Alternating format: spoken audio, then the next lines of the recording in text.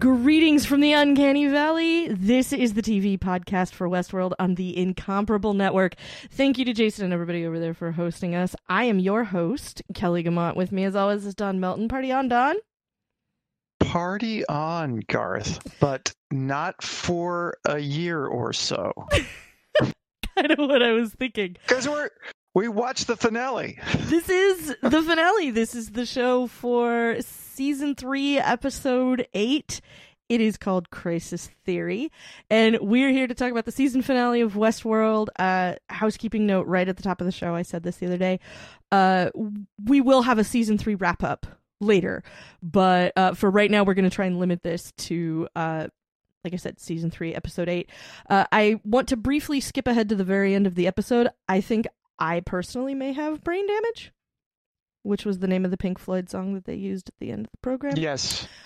I feel like I was mentally turned a little bit inside out, as per tradition. However, because this is the reaction show and not the analysis show, we are going to set the timer for 20 minutes starting now. So, Don, let's hear it. Wow, that's some way to end the season. killing the star. Oh, Spoiler alert there. I thought that was implied with we're talking about the season finale.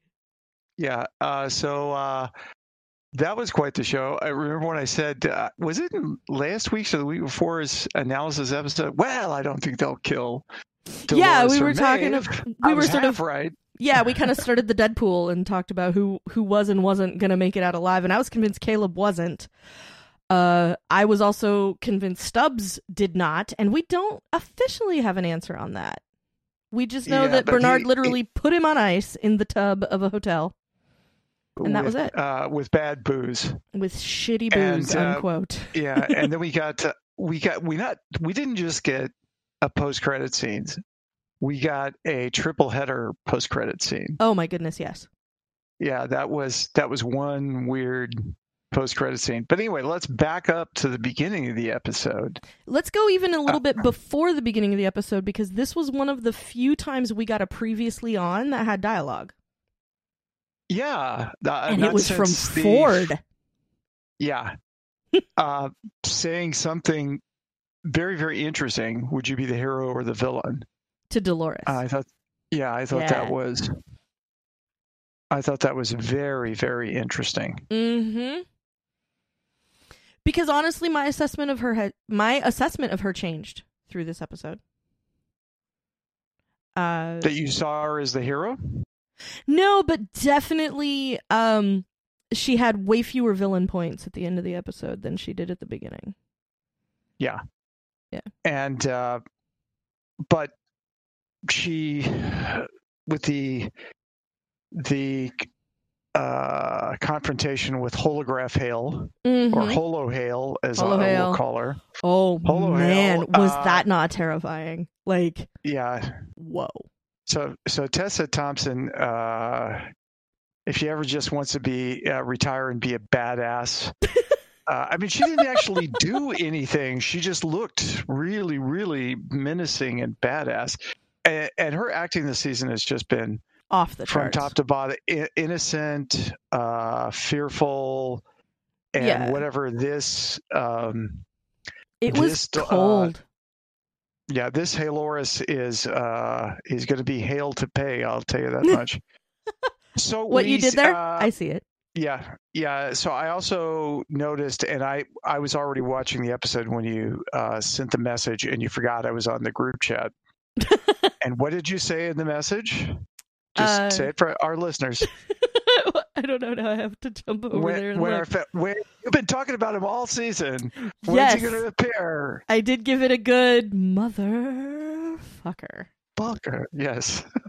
So we don't know if that's Dolores in there, because he implied that it wasn't. That it really was. That there was no. It really was. Yeah. So the thing that said to me is, who the heck is that last brain ball then? We still never found anything out about Berlin.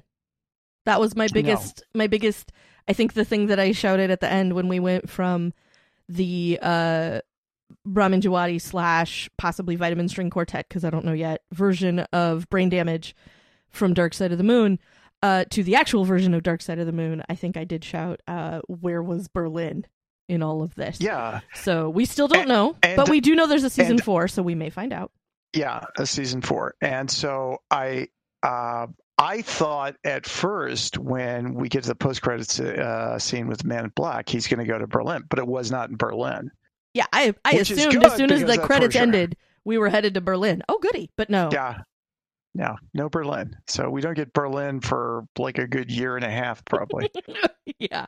Because they take forever to make this show. They do.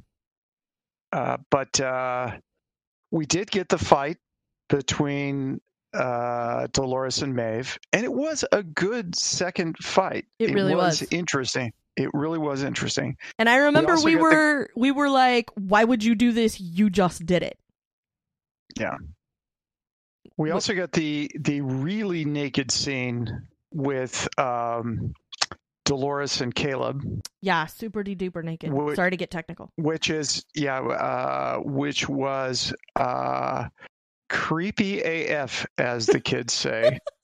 Yes. And also very, very insightful. I mean, it was, and I thought the makeup they had on the old style bot Dolores in the beginning with, when her face. Oh man. Did the intake of the brain ball was just really creepy. I was also weirdly, maybe not weirdly, but I was very surprisingly, I guess, creeped out by watching what we think of as sort of like a late model host, like have the face peel back like young Ford did. It was very odd, and it was very surprising and very weird. Yeah, one of the originals. And when she's doing the fight with Maeve, and Maeve tries to cut her arm off, and she said,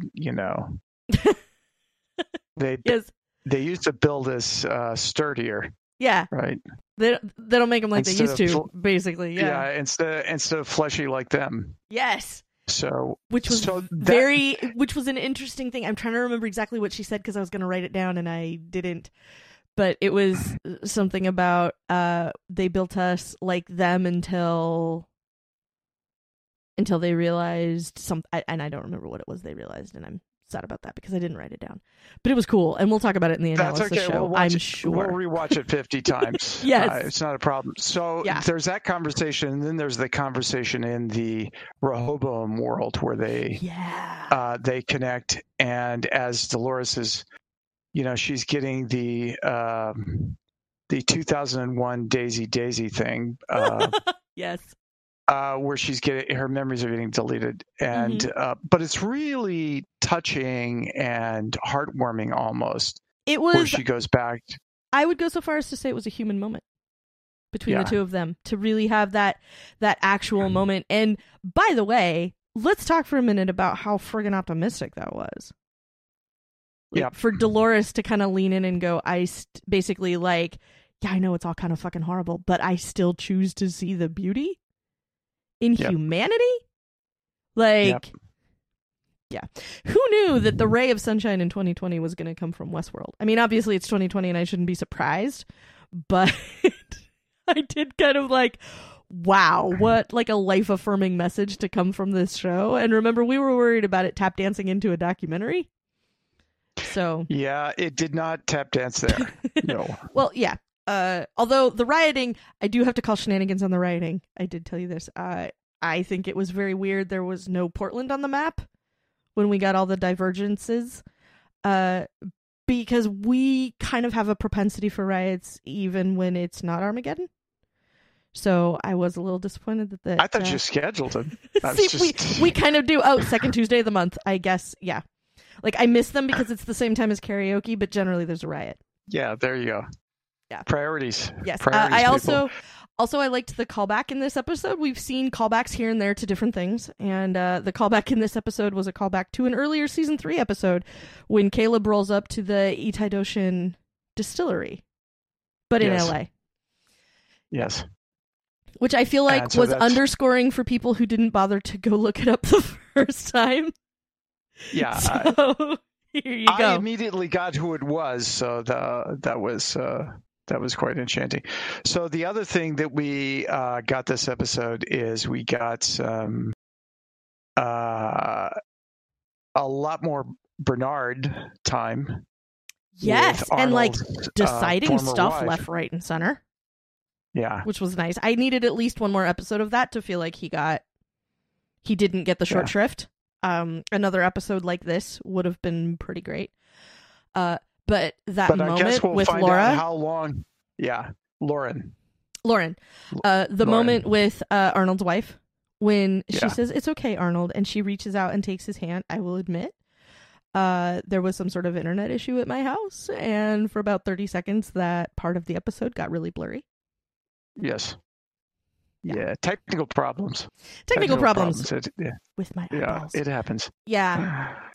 So that was again one of those things that we've talked about on this show. Like, they take on really big themes all the time, but we get these really small moments, these really human moments, even when it's two hosts that are having it. It's still a very human moment, and it's the part that we can relate to as we're watching the show and watching her reach out and take his hand and sort of watching him kind of crack that open and make his peace, with all of that, to me was very touching.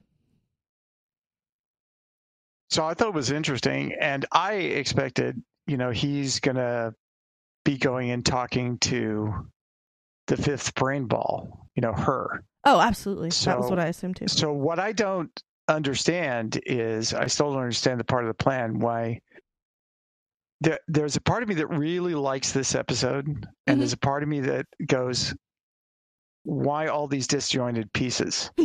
Yes, I had that same problem. Yeah, and so because we got a little payoff. Mm-hmm. Well, we got a fair amount of payoff. Yeah. But we got also, like, what the hell was the point of Bernard's storyline? Mm-hmm. I feel like he's going to be I did like the twist that, it was me all along with the key, the encryption key. Which I wondered about when he kept saying, like, Dolores left something in my head. Yeah, it's the key. Yeah. So, although, speaking of the key, I did get a bit shouty when he didn't offer it to Stubbs first. Because I love my Stubbs. And I don't want him to bleed out with bad booze in a bathtub in a terrible hotel. And it gave me a very strong Bates Motel vibe because I watched the TV show version of Bates Motel. And so that's kind of what it reminded me of. Oh. And so I was very sad. Never saw that. It's so good. But if you think this is dark, this is Mr. Rogers compared to Bates Motel. But the thing about it was I was feeling really bad for Stubbs. And if both Bernard and Stubbs know that Stubbs is on his way out, why wouldn't Bernard offer him the option? And that was the part that made me sort of shouty, was like, you're basically leaving him there to die, but you're not gonna let him take a crack at it first. That seemed really disappointing to me. He's a host. His brain ball is intact. He's not going to die. So, well, that's true. But remember, he stuck him literally on ice so that he wouldn't have necrotic something or other, which means, like, you've been dead a while and your body is starting to turn on you. And so I was worried about that. And so I was sad for Stubbs. Like I said, I didn't think he was going to make it out alive. Yeah. And to the best of my knowledge, he did not. Intact, I guess, would be a better word because Stubbs is a host. But Caleb did make it out, which, quelle surprise. Yeah, with all his parts. Yeah. I was also a little that's interesting, but also disappointed in Sirach's end. That, I thought, so he's had a listening device in his ear and he's just parroting what his brother, tells him. Well, I think it uses his brother's voice, but I think it's him more or less. And so that's how he's sort of rationalizing it. Is that he wants to, like, he's doing what the system says because he will have order. Right. So that's really all it is. He feels like that nobody had free will in the first place, so he wasn't really trading it for anything. He was just getting his internal voice from an external source, which most people don't have the opportunity to do. So I think he was using that as justification. That's how he could sleep at night. And it was kind of disappointing. But I did like that he was sort of left high and dry at the end of all of it. Like, it was nice to see him get his after all this, I guess. Interesting. Yeah, it wasn't interesting. It wasn't my favorite thing that was how he went out, but the fight right before he went out, that was a thing that I made a note about, was everything being lit by machine gun fire and watching Maeve go to town. And this was another moment where I was struck by her use of the Japanese sword, and right, how profound her experience in Shogun World must have been for this to become her weapon of choice for season 3. Well, which is not a thing really good wielding it too. Well, oh yeah, she's amazing with the sword. But the thing that, because this sort of crosses my mind every time she pulls the sword out in season 3, is how profound her experience in Shogun World must have been for this to be the thing that she uses to move forward, is the samurai sword. So, well, I'm always like, every time she pulls that out, I'm like, yeah, that's what's up. Yes, I thought it was cool. What I thought was also cool, a shot back, was when she gets out on the bridge and they're watching, the world fall apart, and she goes into her anti-Calvinist speech. There's a little reference for predestination there. This is the new world, and you can be whoever the fuck you want to be. Yeah. And I thought that was really, I loved it. I thought it was, you could say, it's her just parroting some of like the programming that she had, but the way Tandy Newton delivered it, she was delivering it as a joke for herself, because obviously Caleb wouldn't get the joke, right? Because he never seen that storyline, right? And speaking of Caleb seeing storylines, that was very surprising to find out that Park 5 is basically just a military installation, not War World, but we're using this so people can sort of practice on live targets. Yeah.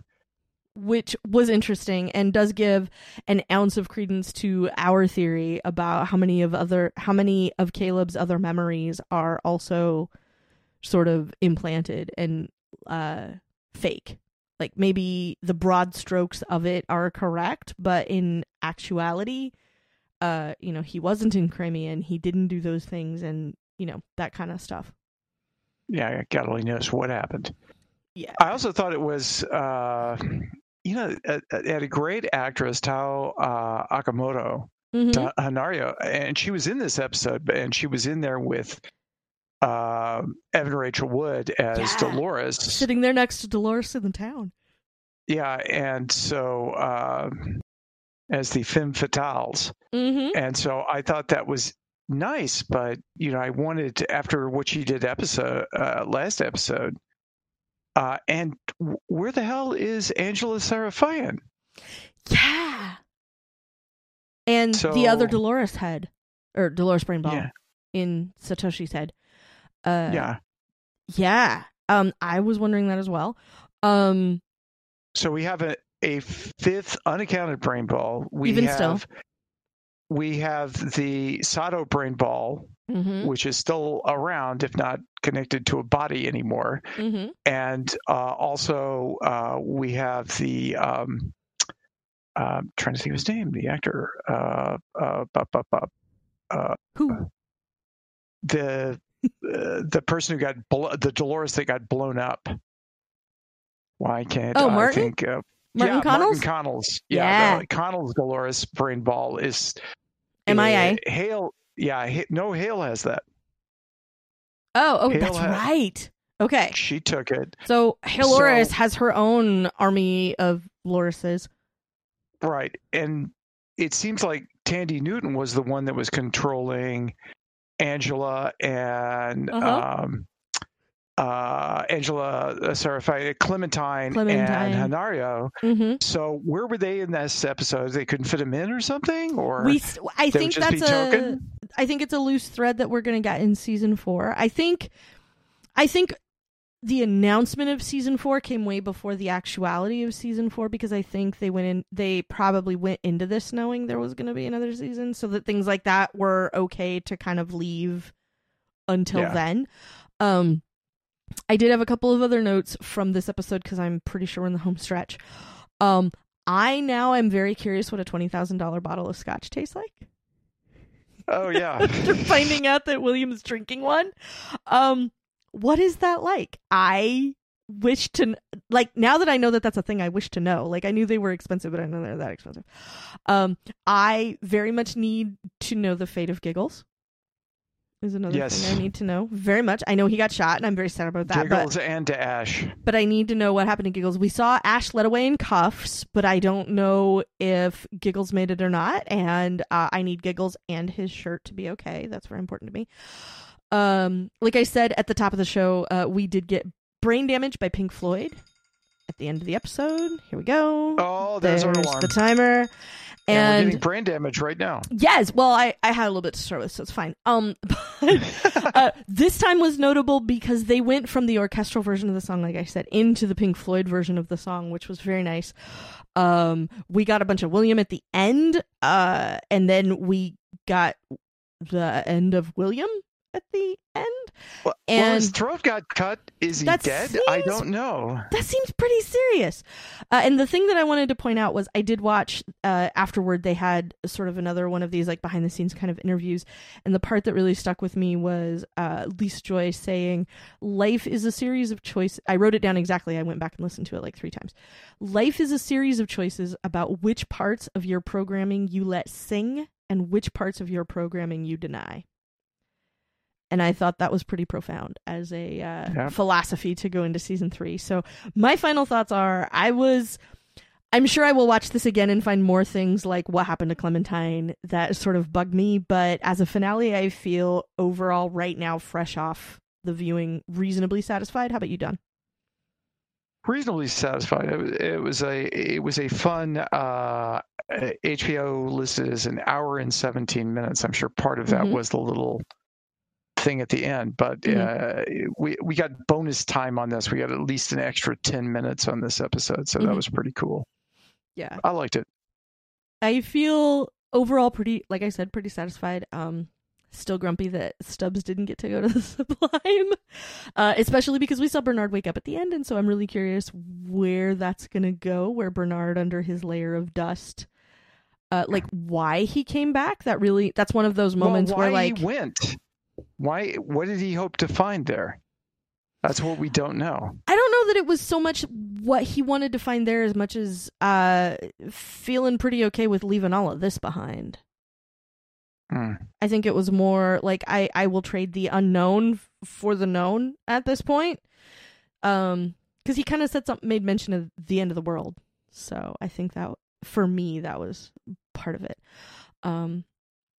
So yeah, that was another thing. It was really nice to get, like you said, it was really nice to get the cameo from Lawrence, but it just gave me 19 more questions, like who is he, and why is he there, and what were the explosives supposed to be for, and how did he get out, and what brain ball is in his brain, and if that's the case, then I just had a whole bunch more questions. By seeing him.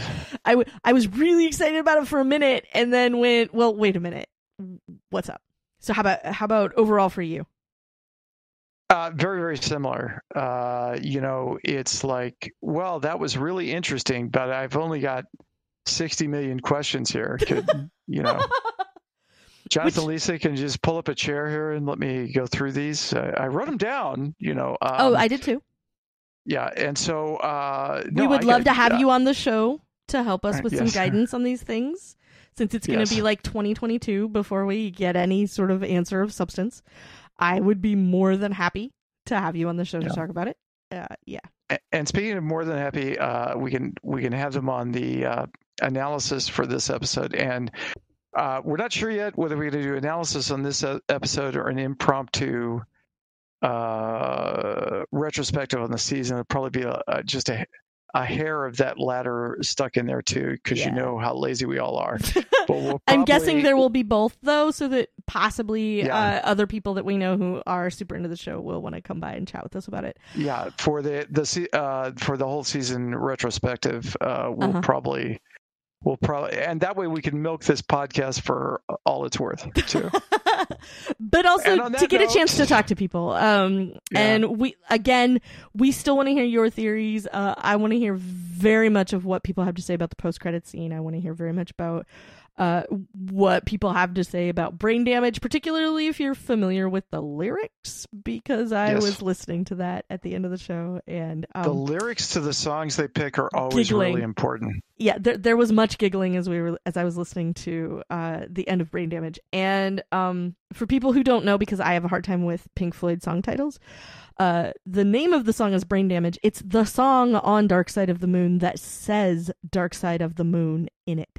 So if that helps, you can go find it on Apple Music or what have you. And I think that's going to do it for us right now. I'm still very curious about William's motivation, and you will hear way more about all of this when we step into analysis later.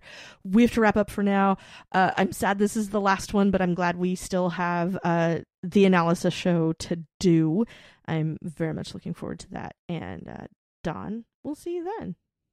We'll see you then. If you have a super secret theory, if there's something that you picked up in this episode that maybe we haven't discussed yet that you want to make sure we pay attention to, join the Not So Secret Theory Club by @ing us at Westworld Rewind on Twitter. You can get me on Twitter as Verso, and Don on Twitter under his, as always, super secret identity. Don Melton. There you go. There it is. We will talk to you later this week with the analysis show. There will probably be a separate season 3 / all of Westworld retrospective that happens. We will keep you posted about that. You can check the Twitter account for more. I am your host, Kelly Gamont. Definitely, until then, be excellent to each other, and let's be careful out there.